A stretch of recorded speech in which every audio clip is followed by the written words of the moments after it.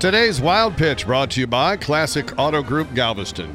Last month, over 25,000 cheerleaders were in Dallas for the National Cheerleaders Association All-Star Championship.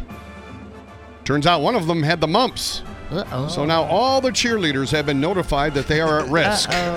Mumps, which is spread through saliva or mucus, causes puffy cheeks and a swollen jaw. Can also cause fever, loss of appetite, and fatigue, and in some rare cases, it can cause deafness or encephalitis. However, doctors say for the vast majority of people, the risk is very, very low. Give me an M. Give me a U. Give me an MPS. What's it spell? Wild Pitch.